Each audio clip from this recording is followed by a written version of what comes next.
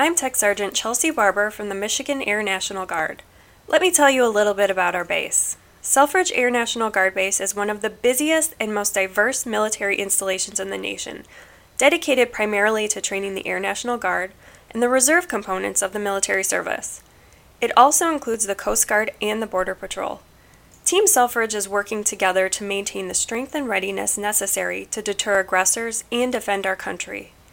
Aircraft assigned to the base include the A-10 Thunderbolt II, the KC-135 Stratotanker, the HH-65 Dolphin helicopter, and the CH-47 Chinook helicopter. To accomplish these various missions, the Selfridge workforce is made up of almost 400 active duty personnel from the military services and more than 700 civilian workers. In addition, approximately 3,000 reservists and guardsmen train at Selfridge monthly. Selfridge has long enjoyed a harmonious relationship with the Southeast Michigan community.